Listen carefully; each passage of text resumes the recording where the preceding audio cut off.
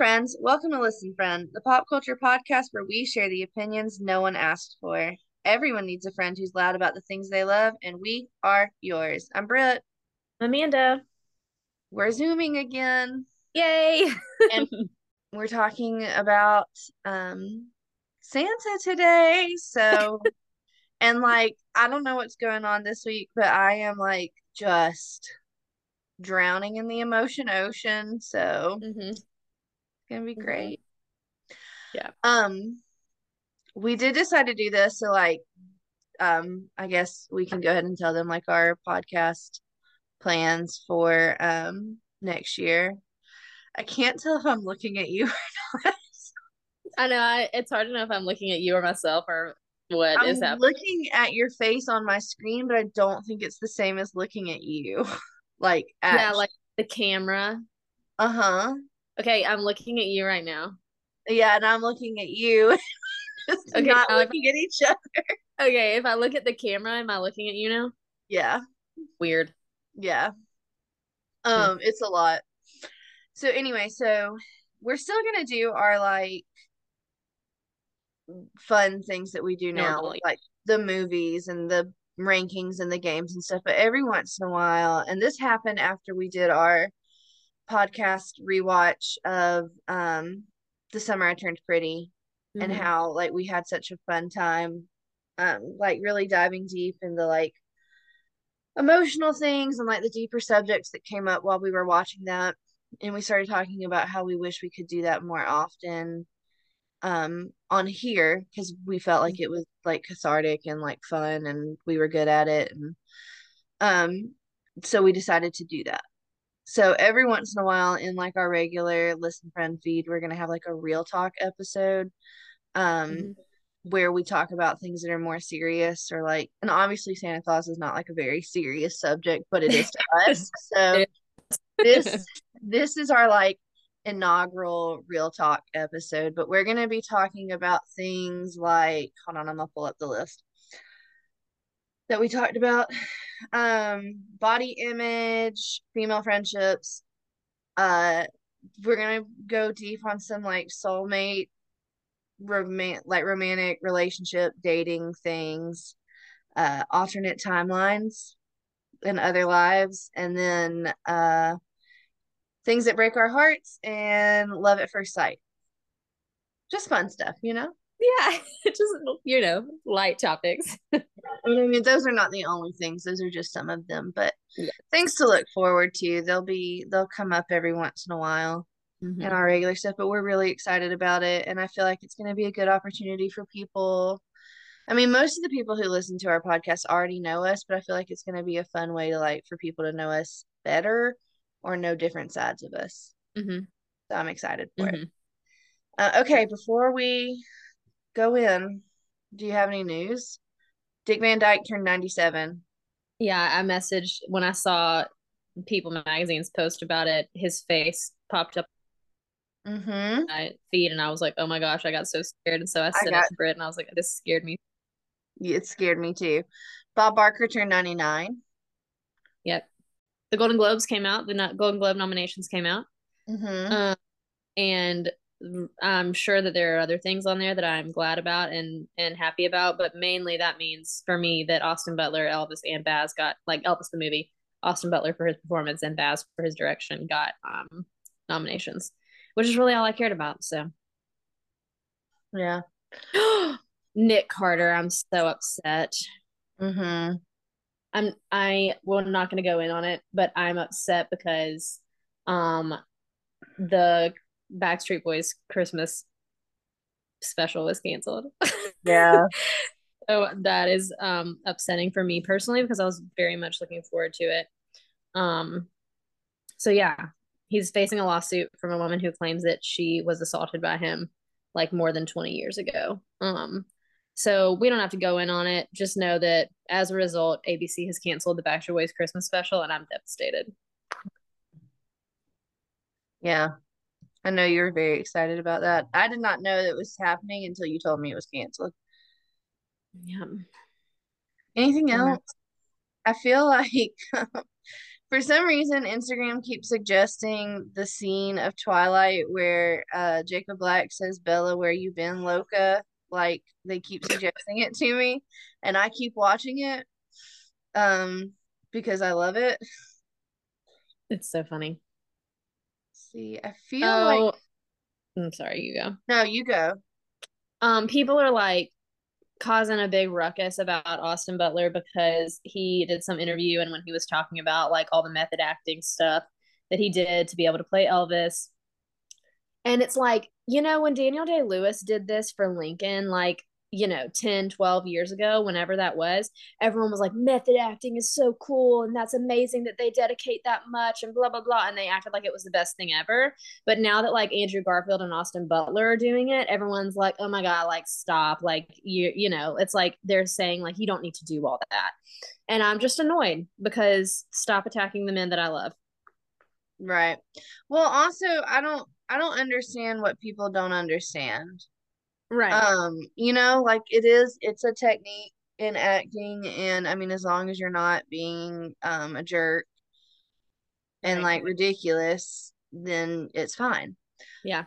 I will say I think Jared Leto might be a little bit to blame for this, and it's because first off, I will fight anyone for that man. Like I will slap you with a brick if you got something to say about Jared. But when Suicide Squad was new, they were like in an attempt to like make a big publicity buzz. They would send out stories about him method acting and sending Margot Robbie like a rat and like Will Smith like a dead pig and stuff, but none of that actually happened. Yeah. He like sent like vegan donuts.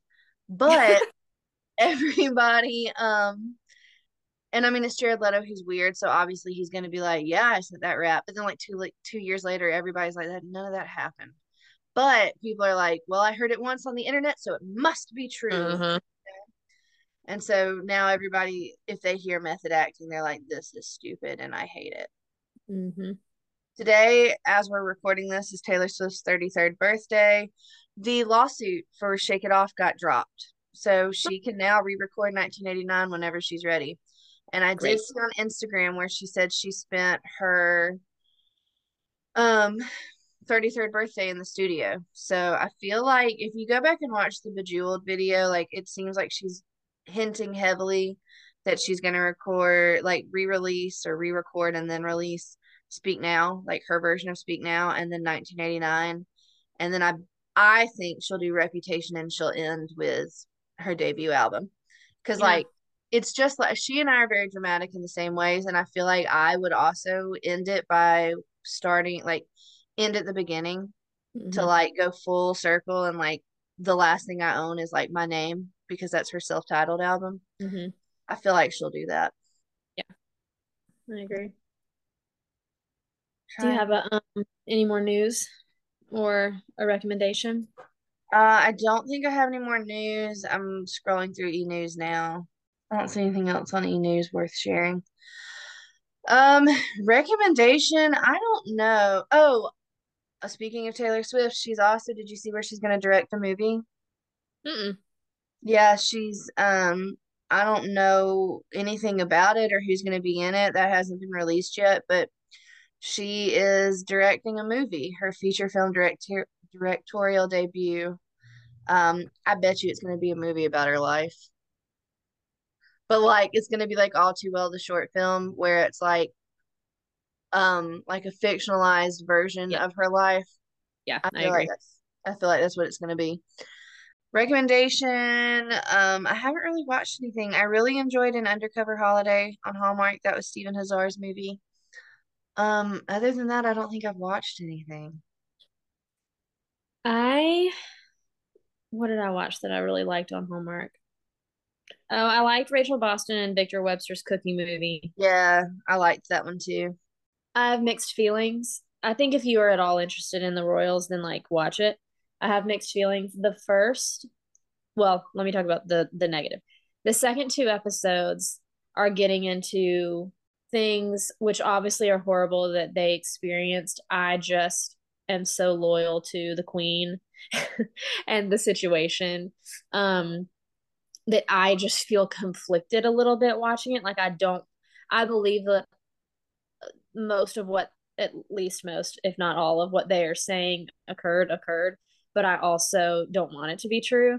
Um, and so that's kind of hard for me. But the part that I loved, also the British media, like the media sucks everywhere, but the British media is truly really terrible, especially towards the monarchy people. But let me alter that to say I love the Queen and I also love William and Kate. Um, so I don't want them to have ever done or said anything bad or wrong. But also they're human, so. And then there is the part of me that gets annoyed because it's like, okay, Meghan and Harry, like y'all just attention seeking right now. But I also can understand them because there has been so much false reporting in the media. Like I can understand them wanting to like share their point of view and their opinion and give an explanation for why they have done the things they've done.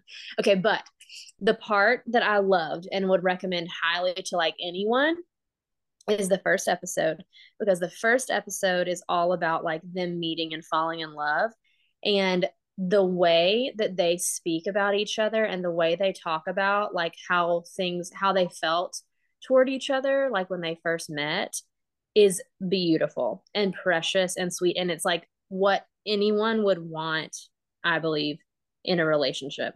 Like 0% of me doubts like how much they love each other. And I don't think any of it is for show. I don't think that they would go through, either of them would go through what they have gone through without like being incredibly in love with each other. Right. So that part I would highly recommend. And then of course there's lots of stuff in there that's kind of like his background and his trauma with his mom dying and all that kind of stuff, which I love. I'm or not love. Obviously, I don't love that Princess Diana died, but I'm fascinated by that whole situation. So, it was super interesting and also Precious and I cried like the whole first episode because sad, but also so much like cute, sweet happiness. So, Yeah, I kind of forgot that was happening. mm-hmm. We fall on very different sides of the royal spectrum. Yes. 100%. So I remember I remember knowing that that was happening, but I didn't realize that it was already out and stuff. Oh, they are starting a Teen Wolf Rewatch podcast, so I'm excited about that. Holland Roden's gonna host it. So that's some news too. Yeah. Okay, are you ready? Mm-hmm. Okay. So let's go a little bit into like the history of Santa Claus. I'm straight up just gonna be reading some stuff off the Santa Claus Wikipedia, and then we're gonna talk about some like fun facts, and then we're gonna go into like the emotional stuff. Oh, and we're gonna talk about Santa and pop culture, and then we're gonna go into some emotional stuff. Okay. So, early representations of the gift giver from church history and folklore, especially St. Nicholas, merged with the English character Father Christmas to create the mythical character known to the rest of the English speaking world as Santa Claus, which is a phonetic deviation of Sinterklaas in Dutch. Um, there was an SNL skit like literally like 10 or 12 years ago where it was when Taylor Lautner hosted SNL, and it was like a Glee based sketch, and he Mm-hmm. played the foreign exchange student who was like from Denmark, and Mm-hmm. he keeps calling him Sinterklaas, and so like every time I say that I think about him and that. That's funny. Yes. Okay, so in the English and later British colonies of North America and later in the United States, British and Dutch versions of the gift giver merged further. For example, in Washington Irving's History of New York, which came out in 1809, Sinterklaas was anglicized into Santa Claus, a name first used in the U.S. press in 1773. But he lost his bishop's apparel and was at first pictured as a thick-bellied Dutch sailor with a pipe in a green winter coat. Irving's book was a parody of the Dutch culture of New York, and much of this portrait is his joking invention. Irving's interpretation of Santa Claus was part of a broader movement to tone down the increasingly wild Christmas celebrations of the era, which included aggressive home invasions under the guise of wassailing. What is wassailing? Wikipedia will tell us. Wassailing. The house visiting wassail. I may be pronouncing it wrong. Um, the practice of people going door to door and singing and offering a drink from the wassail bowl. So I guess they were like pretending to do some wassailing, and then they broke in and they're like, "Give me all your stuff." Mm. So that substantial premarital sex leading to shotgun weddings in areas where the Puritans, waning in power and firmly opposed to Christmas, still held some influence. And public displays of sexual deviancy, the celebrations of the era were derided by both upper class merchants and Christian purists. So that is like sort of the I quote unquote invention of Santa up into like the Santa as we know him now, essentially. Mm-hmm. So he started off, and I guess this is based heavily on like the Saint Nicholas, because Saint Nicholas was a real person, and that's where Right. like the idea of Santa came from, which is why he was originally like pictured in bishop's clothing. Mm-hmm. Then the Dutch took it a step further and put him in like a Dutch sailor's costume, and then Washington Irving kind of took that, Americanized it, or anglicized it, I guess. And but he wasn't really in the Santa like garb. Yeah, like the red coat and with the fur trim and stuff. Mm-hmm. So let's see, is any of this? Okay, so in the 19th century, some modern ideas of Santa Claus seemingly became canon after the anonymous publication of the poem A Visit from St. Nicholas, better known today as The Night Before Christmas. So like that's where we got our modern I guess idea or like characterization of Santa is from the poem The Night Before Christmas, which I used to know by heart, not so much Mm. anymore. So a couple of people have claimed authorship, but they've never been able to identify the actual author. So Hmm. as of right now, it is still technically anonymously um, authored. So in that poem, obviously we've all heard it. Saint Nick is described as being chubby and plump, a right jolly old elf with a little round belly that shook when he laughed like a bowl full of jelly. In Mhm. spite of which, the miniature sleigh and tiny reindeer still indicate that he is physically diminutive. The reindeer were also named what? Physically diminutive. Yeah, it means tiny. Yeah, no, it's just funny Oh, too just making sure your face because was like, I just don't think of Santa as tiny. no, I don't either. But in my brain, I'm like, he magically changes his size. Yes. Okay, so that is also when the reindeer got named. So we had Dasher, Dancer, Prancer, Vixen, Comet, Cupid, and originally the last two were named Dunder and Blixen. Dunder and Blixen came from the old Dutch words for thunder and lightning. And then after a while, they were changed to the more German sounding Donner and Blitzen. Mm-hmm. Okay, by 1845, Kris Kringle was a common variant of Santa in parts of the United States. A magazine article from 1853 describing American Christmas customs to British readers refers to children hanging up their stockings on Christmas Eve for a fabulous personage. I can read, Mm-hmm. whose name varies. In Pennsylvania, he is usually called Krishkinkle. Pennsylvania needs to get it together. But in New York, he is St. Nicholas or Santa Claus. The author quotes Moore's poem in its entirety. So Moore's poem is The Night Before Christmas. That's who they're crediting it to. Saying that its descriptions apply to Krishkinkle too. Krishkinkle makes me Kringle. laugh. Okay, so as the years passed from there, Santa Claus evolved into a large, heavy-set person. And one of the first artists to define Santa Claus's modern image was Thomas Nast. He was an American cartoonist of the 19th century, and he immortalized Santa Claus with an illustration in Harper's Weekly that came out in January of 1863, in which Santa was dressed in an American flag and had a puppet with the name Jeff written on it. Somehow that has Civil War context, but I'm not educated enough to know why. Me neither. So in that cartoon, Santa is also in a sleigh pulled by reindeer. So as far as the story that Santa Claus lives at the North Pole, it seems that that may also have been a part of Nast's creation. His Christmas image in the Harper's issue, dated for December 29th, 1866, was a collage of engravings titled Santa Claus and His Works. He also published a poem a color collection of Nast's pictures published in 1869, had a poem also titled Santa Claus and His Works by George P. Webster, who wrote that Santa Claus's home was near the North Pole in the ice and snow. The tale had become well known by the 1870s, and a boy from Colorado writing to the children's magazine, The Nursery, in late 1874 said, "If we did not live so very far from the North Pole, I should ask Santa Claus to bring me a donkey." 1874 for you. Choice. Okay, so the idea of a wife for Santa Claus may have been the creation of American authors beginning in the mid-19th century. In 1889, the poet Catherine Lee Bates, sounds like Kathy Bates. That's what I was going to say, Kathy Bates. All right, girl. I would believe that Kathy Bates was like immortal. Same. So she popularized Mrs. Claus in the poem Goody Santa Claus on a Sleigh Ride. Is there a Santa Claus? Oh, wait, we're going to redo that. Punctuation is important.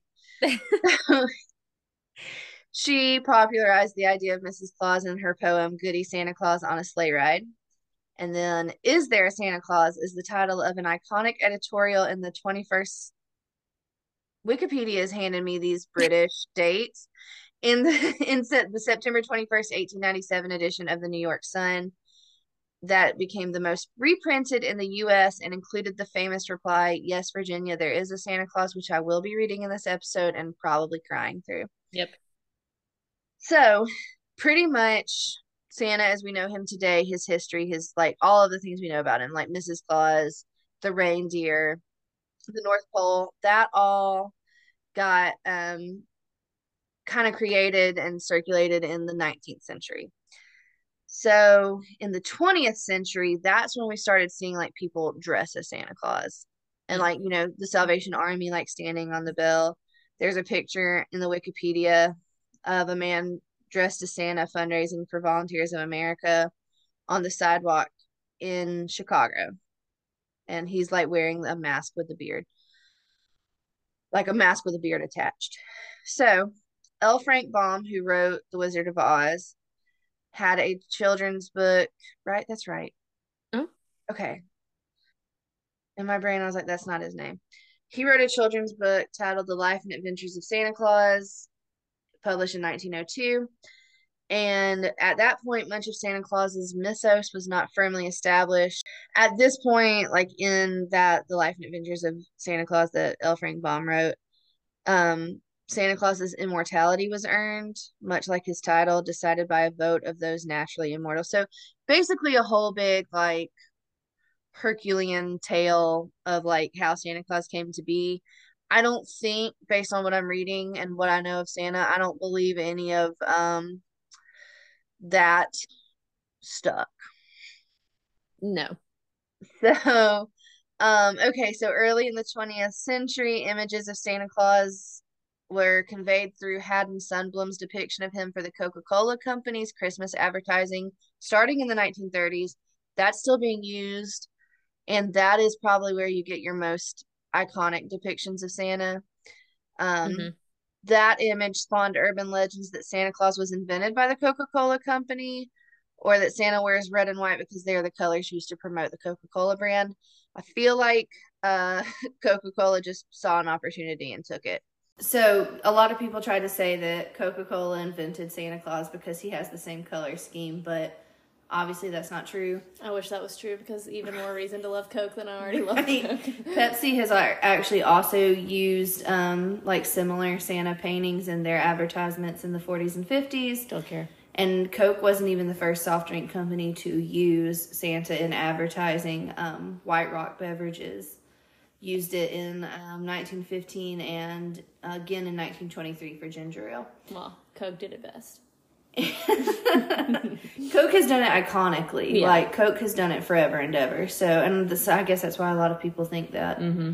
So, the image or the idea of Santa as a benevolent character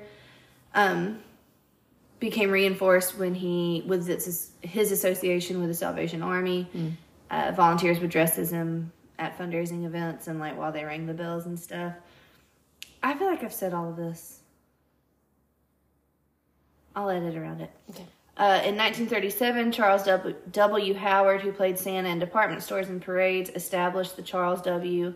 Howard Santa School, which is the oldest continuously run school in the world for Santa impersonators. Yes. So also in the early 20th century, there were a lot of depictions of Santa like personally making his toys in a small workshop, like as if he were a craftsman. And eventually, sometime in the 20th century, the idea emerged that he had numerous elves responsible for making the toys. But the toys have always been, like, handmade in the workshop. Yeah. Now, obviously, like, you can't hand make a Furby. Right. So, I wonder, like, I never thought about it, but, like, do the elves go shopping now? Like, I think that in my brain, because, like, I had a Furby that Santa brought me when I was little. But, like, things like that, I just didn't... I don't think I really thought about how the toys got made. Yeah. It was just Santa brought them to me. But I didn't think about how he obtained them, you know? Because my parents always told me, because, like, we would see department store Santas, and I'd be like, is that the real Santa? And my parents would be like, And because then you go to another department store, and it's a totally different looking Santa. And you're like, is that the real Santa? Mm-hmm. And my parents were like, no, those are like the elves, and he can't be everywhere because he's so busy. Right, yeah. So he sends, like, there's like a special division. And so in my brain, I'm like, they do the shopping and they come back with the stuff, and then he gets ready and he delivers. Yeah. Honestly, I don't think I ever have to ask my mom. I don't think I even asked her about all the Santas that we would see. Yeah. Like, I think that I definitely the one that came to our kindergarten breakfast with Santa, that, like, that was the first time I was not, like, crying afraid of Santa. There was no doubt. Like, I never questioned if that one was the real Santa. Yeah. I don't know if I questioned it at, like, the mall Santas or not. Yeah. I would think. And but I don't know if I asked. I don't think I ever questioned them being, like, it wasn't like me being like, that Santa doesn't look like that Santa, so Santa must not be real. Like, I think my mom and dad were just, like, anticipating, like, so they that just being went ahead a part and, of figuring it out. Yeah. So they just built upon the lore, and I like that. Yeah, and so I was just like, yeah, no, that makes total sense. It does, honestly. So, okay, so finally here we are in the 50s, and the popular song Mrs. Santa Claus, which is by George, I think that's Melacrino. I might be pronouncing that wrong. And then the 1963 children's book, How Mrs. Santa Claus Saved Christmas, which is by Phyllis McGinley, helped standardize and establish the character and role of Mrs. Claus in the U.S. So add that to our list of things from last week. Okay, so other modern additions to the story of Santa include Rudolph the Red-Nosed Reindeer from the Claymation, which is the ninth and lead reindeer created in 1939. Oh, I forgot there was a song before there was a movie. So the ninth and lead reindeer created in 1939 and immortalized in the 1949 song by Gene Autry. So that is the history of Santa as we know him. I don't think we've really built anything else since the 50s. But that's still really cool. For sure. And I like how we built it and we're like, all right, it is established. So as far as Santa in pop culture goes, in 1912, actor Leadham Bantock became the first actor to be identified as having played Santa Claus in a film, which was called Santa Claus, and he also directed it. Since then, many feature films have featured Santa Claus as a protagonist, including Miracle on 34th Street, The Santa Claus and the Elf.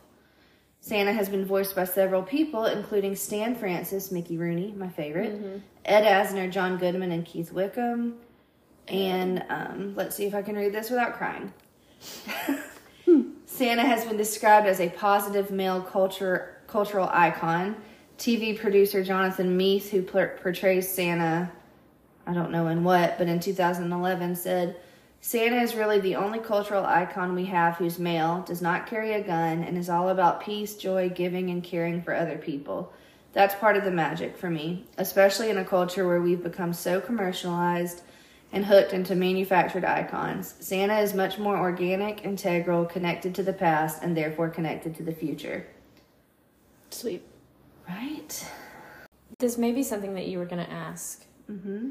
But do you have like a favorite pop culture Santa? Okay, so favorite Santa in pop culture. I really love Santa in Santa Claus is Coming to Town. Yeah. Mostly because I love Mickey Rooney. Also, I don't care what anybody says, that Santa is a snack.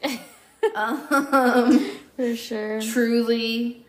I feel like Ed Asner has played him. I mean, he played him in Elf. I love that. Yeah. Andy Griffith has played him. Loved that. I just don't think you can really beat Mickey Rooney. Yeah. I'm trying to think. I mean, Edmund Gwenn from the original Miracle on 34th Street. I like both of those. Yeah. Miracle on 34th Street Santas. Yes. There is an impressive number of like portrayals though. Mm-hmm. But I just don't think you can top. To me, like Mickey Rooney is Santa. You know what I mean? Mm-hmm. I feel like a lot of people think that about Ed Asner. Yeah. I just don't. I mean, and I guess to some degree, like Tom Hanks in The Polar Express is also pretty fantastic. Yeah. That's a big Santa moment that makes me cry. Mm-hmm. So, what about you? The Miracle on 34th Street Santas, yeah. Both of them. So, I don't know. I feel like there are the defining, like, Santas. And then there are, like, the lesser known Santas. Like, did you ever see Arthur Christmas? No. It is... I took my cousins to see it. It was long and it was boring. And it's animated, but Bill Nighy plays... Bill Nighy. But, like, my brain heard Bill Nye. Oh. He plays, like, he's the voice of Santa, and he's got a smooth voice, so he's a fun one. John Goodman played Santa in some,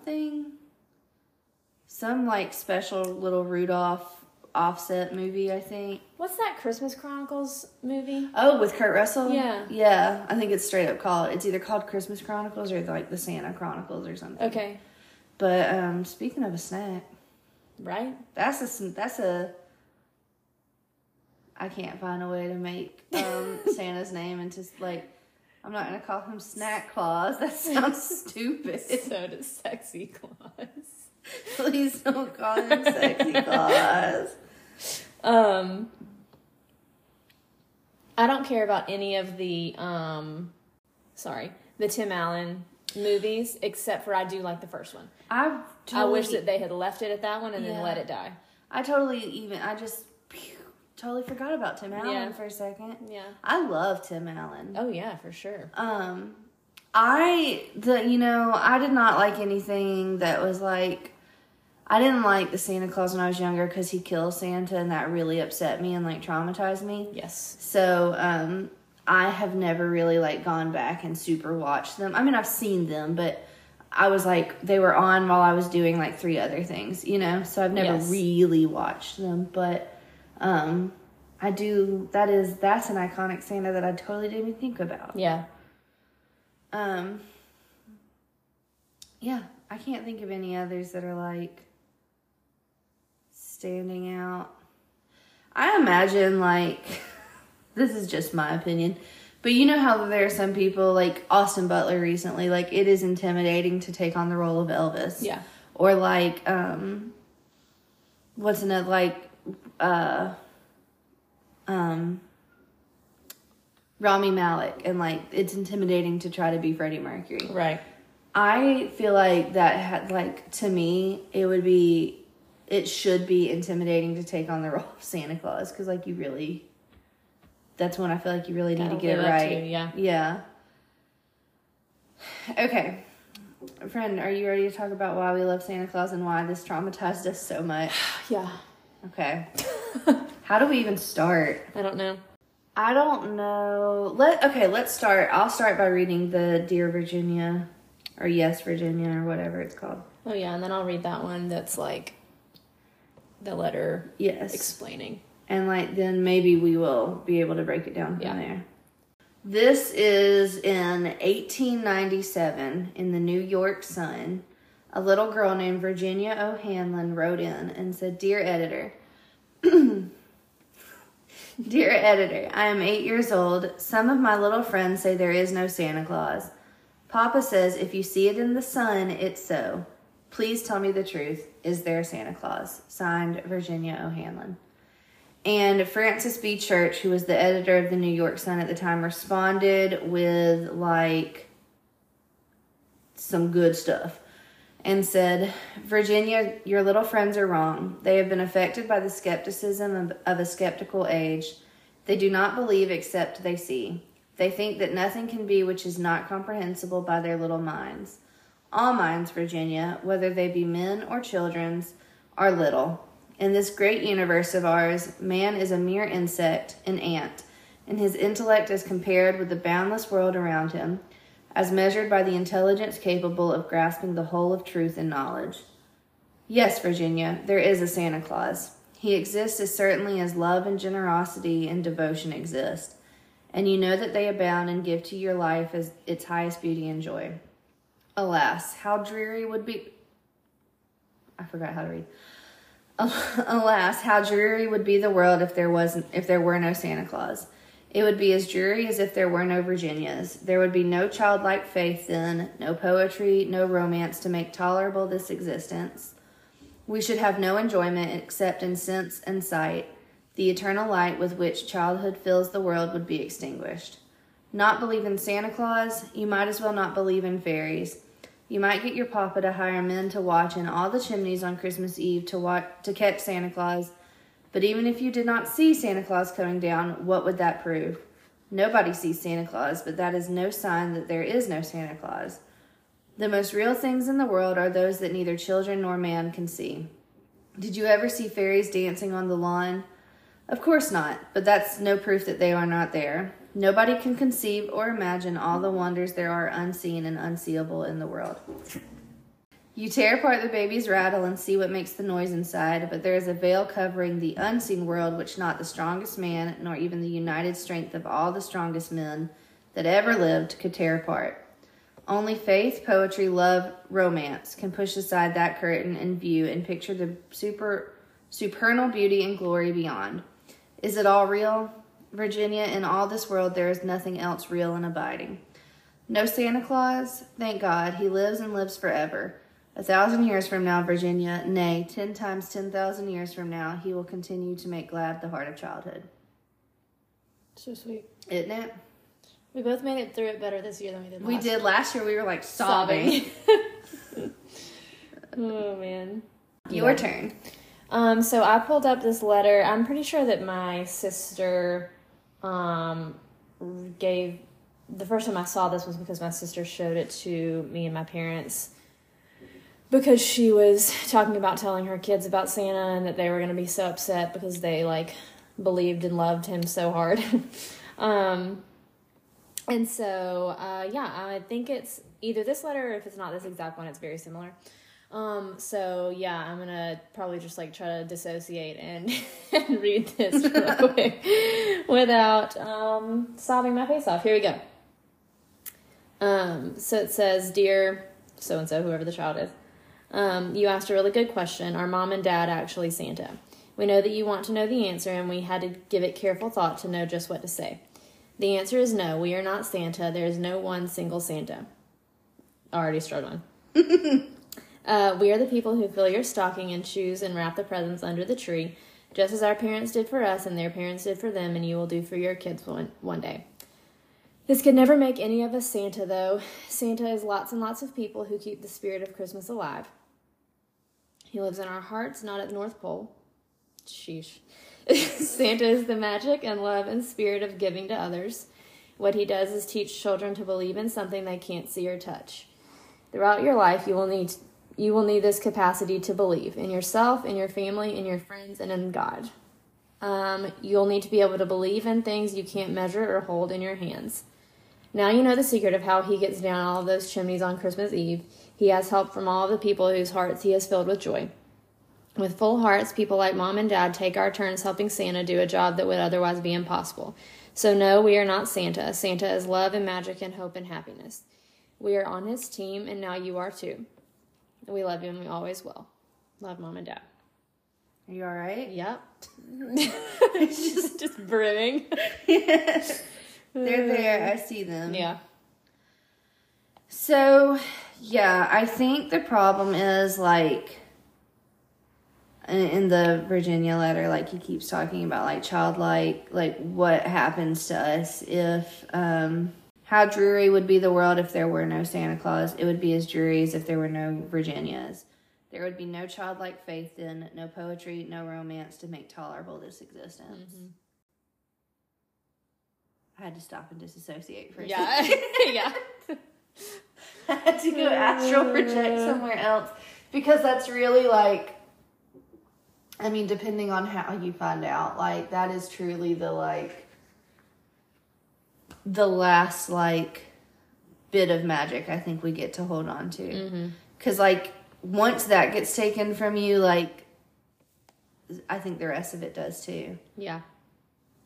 Are your brothers, like, as attached to Santa as you are? Like, probably not. Nobody's attached to anything the way I am. But are they, like, to their maximum capacity attached to Santa? What do you mean? Like how we are to our maximum capacity attached to Santa? Like, your capacity for attachment might be higher than theirs, you know? Yeah, well, my capacity for attachment is higher than most. I know they love him. I know, like, I don't think that they, because, you know, the problem with me is that, like, I've done the extra work to think about things all the way through. Like, yeah. I don't know that for Drew and Will, it would be that they have, like, ever, like, sat down and been like, wow, like, things really are, like, kind of downhill. Like, as far as magic and wonder go. Yeah. Things are really downhill once you find out about Santa. I'm like, wow, that really is, the gateway disappointment. Like, I don't think they've thought about that, but, like, do they love the idea? Will they do it with their kids? Of course. Yeah. You know? Yeah. So, like, to their capacity, Yeah. I don't think they would ever, like, you know, like, they're not glad he's not real. You know what I mean? Right. I don't know. I just don't think they're as affected as me. Yeah. But, you know, most people aren't. That's why I have you. Do you know how old they were when they, like, and how, also, I don't know how old you were. I made it all the way to the 4th grade. Listen, I was like 5th or 6th, I'm pretty sure. And like, it was really the Easter Bunny. I asked about the Easter Bunny first. Mm-hmm. Then Mom was like, yeah, no. Yeah. And I was like, so does that mean Santa isn't real either? And she was like, we were driving in the car on the way to church. Mine, this little bitch in the 4th grade, like, she was always, like, all the way up to 3rd grade, she was, like, Santa's biggest fan with me, and then I guess she found out he wasn't real, and so she decided to ruin my life, too. Mm-hmm. And she was mean about it, and to this day, I won't accept her friend request on Facebook. You shouldn't. I won't. And if she ever asks me, like, if I see her in person or something, she asks me, I'm going to be like, no. Because your punk ass told me about Santa in the 4th grade, and I've been messed up ever since. So what did you, like, go home and talk to your parents? Yeah, my parents, like, tried to keep me, like, hanging on for real for longer, but I was like, that's also the problem with me is, like, I know when people are lying to me. Yeah. So, and I have always. And so I was like, they're lying. Mm-hmm. And I was like, and I'm very anxious, so of course I would not let it go, and I, like, worried about it, and, like, all the time. Yeah. So, like, Christmas stopped being fun for me. Mm-hmm. And, like, Christmas is still not super fun to me. Like, I love Christmas, but now I'm just like, all right, fine. I mean, like, I love Jesus. I'm glad he came. And outside of that, I'm like, cool presents, but, like, I mean, other than that, I'm just like, meh. Yeah. But they, like, tried to keep it going, and then when I was in the 7th grade, my mom was like, hey, I just want you to know, like, that's not a thing. And I was like, yeah, I know, thanks. Mm-hmm. I don't know how old Drew or Will were, though. But like, did Drew know and, like, still kept it a secret? Yeah, Drew kept it a secret. Yeah. Of course he did. And I kept it a secret from Will for as long as he could. And we, like, all, like, because, you know, I have cousins that we grew up like siblings. Like, we kept it. What? I'm crying about them keeping it a secret. Y'all keeping it a secret. Oh, yeah, we did. Except Jessie was so relieved when she found out he wasn't real because she was terrified. She was like... She's like, oh, thank God. She was like, she's like, I know y'all are all about this magic or whatever, but all I knew was there was a man in my house and he came to watch me sleep. And I was like, when you think about it, it's creepy. It is creepy. Oh, man. But yes, it was all a secret. Now, obviously, like, Morgan is 18, 19, so, like, she knows. But, like, we do have this, like, unspoken thing of, like, we just won't say that he's not real. Mm-hmm. Because, like, where's the fun in that? But it was hard. And somebody told Drew at church, and I know because my mom, like, still to this day, refers to that girl as the bitch who told Drew about Santa. Because my mom, like, she told me, this was years ago, but she told me, she was like, Drew was upset. So I guess maybe he did at his max capacity care. Yeah. And I think he was in the 4th or 5th grade, too. But, yeah, my mom does not like that little girl. I'm sure she doesn't like the girl who told me either. She shouldn't. But yeah, it was rough times. Like, I don't know. I think it's important because it's, I don't know. I just think I think you should hold on to any bit of magic you can. Mm-hmm. And so I feel like that's the simplest, best, most, like, true to life. Because, like, I mean, I know the Virginia letter mentions, like, fairies, but, like, fairies, mermaids, unicorns, like, things like that. Like, obviously, like, that doesn't do anything for you, and they're not real. Yeah. I mean, like, hold on to that magic if you want. I'm not going to tell you what to do, but, like, there's just something very honest and very human and very Christ-like in the ways that Santa operates. Yeah. And the things that Santa stands for. Yeah. I have to not look at you right now so that we both don't. That I just stare at the floor. Yeah, that I think you should aspire to. Like, yeah. I just don't.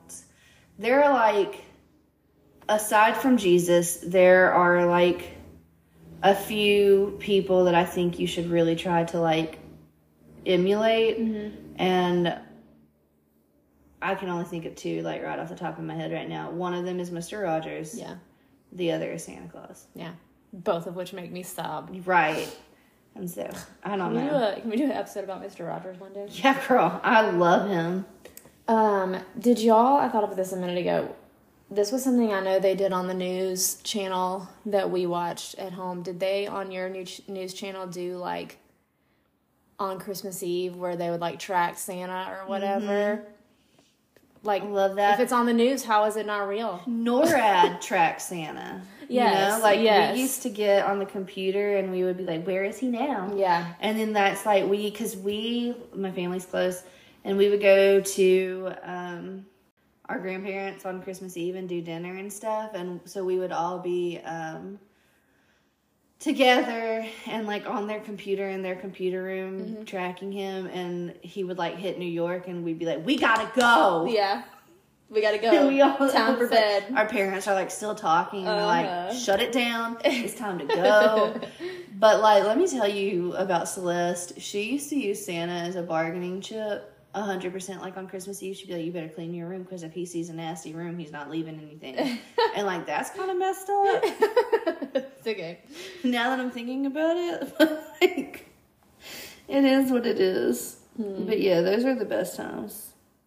There was something I would get on the computer, and you could, like, type in your name or something. Was it the naughty and nice list? Yes, girl. I found it the other day, and I checked, and you made the nice list. Thank you so much for checking for me. Yeah, girl. I checked for you first. And, like, I checked me. Brittany made the nice list, but Britt made the naughty list. So I think that speaks to my 2 personalities. Mm-hmm. But Amanda made the nice list, but Mandy made the naughty list. I don't know. Let me go check. Put in JoJo. See about her. They had a lot of names on there.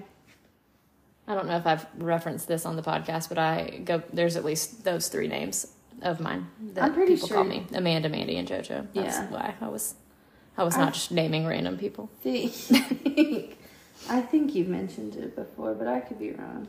Mandy also made the nice list. Oh, good. And JoJo made the nice list. Nice all around. Look at you go. So, just in closing, 2 things. Santa represents the best that humanity has to offer. The idea that we can give so freely to strangers, to those who can never return the favor, to those who don't deserve it. He represents innocence and wonder, magic and mysticism, goodness and hope. Most importantly, Santa gives us a reason to hope for better, to find magic in the mundane, to give the best parts of ourselves and remind us that underneath the minuscule things that make us different, there are thousands of things that remind us we're really all the same. And then, to really close us out, this is by a writer named Roy Dupree, and it's called Maybe Santa Claus Does Exist After All. A little boy asked me if I had ever seen Santa Claus, and I told him no. I told him I had never seen the wind either, but it was there, because I had seen it move the grass and bend the trees. I told him if I closed my eyes, I could not see the sun, but I knew it was there because I could feel its warmth on my face. I told him I never had seen an idea, but I know ideas exist because ideas are what men live by. Some people say that Santa Claus is just an idea, but what a wonderful idea he is. What a wonderful idea it is to make little children happy. What a wonderful idea to bring families together to worship our Lord and to live in peace. Well, maybe, just maybe, I have seen Santa Claus after all. Sweet. Yeah. I'm proud of us. Same. I think that we both just like heavily disassociated. We did. I was not here. That's... my body was here. Yeah. My mind was elsewhere. Yeah. Okay. So this will be out at some point, and then a few days after it comes out, another one. This should be our season finale, right? Our next episode? I think so, yeah. Okay, so our next episode, we're just going to review 3 Christmas movies. Mm-hmm. We're pumped about it. Should be out. That one might actually come out on Christmas Day. I think so. And then I was we'll thinking be that too. done for the year, and then it'll be a new season in a few weeks. Mm-hmm. Okay, cool. Well, Merry Almost Christmas to everybody. Like, rate, review, subscribe, do all the things you're supposed to do. Don't be rude about it. That's some naughty list crap. Don't be ruining Santa for any little kids. I will Liam Neeson it. If you ruin Santa for some kids, I will find you. I have a very particular set of skills. Whatever else it is he says. Okay. And I will kill you. Well, I probably won't kill you because, I don't know, the FBI might be listening. But I will steal all your parking spots when you think that you are going to get a good one. I will disconnect your Wi-Fi so that you never have good service. I will slash your tires when you're in a hurry. I will make sure all the lights turn red when you have to poop in the car. And there was somebody that I was like wishing a lifetime of inconvenience on, and I was like just going off. Oh yeah, was it Julie? It was Julie. It was Julie. Vampire Diaries. I'll probably swing through and get her after I'm done getting y'all. Yeah. Anyway, I don't remember what all I said, but like it won't be good. It's good. It won't be. Okay, cool. All right, Merry Almost Christmas. Bye. Bye.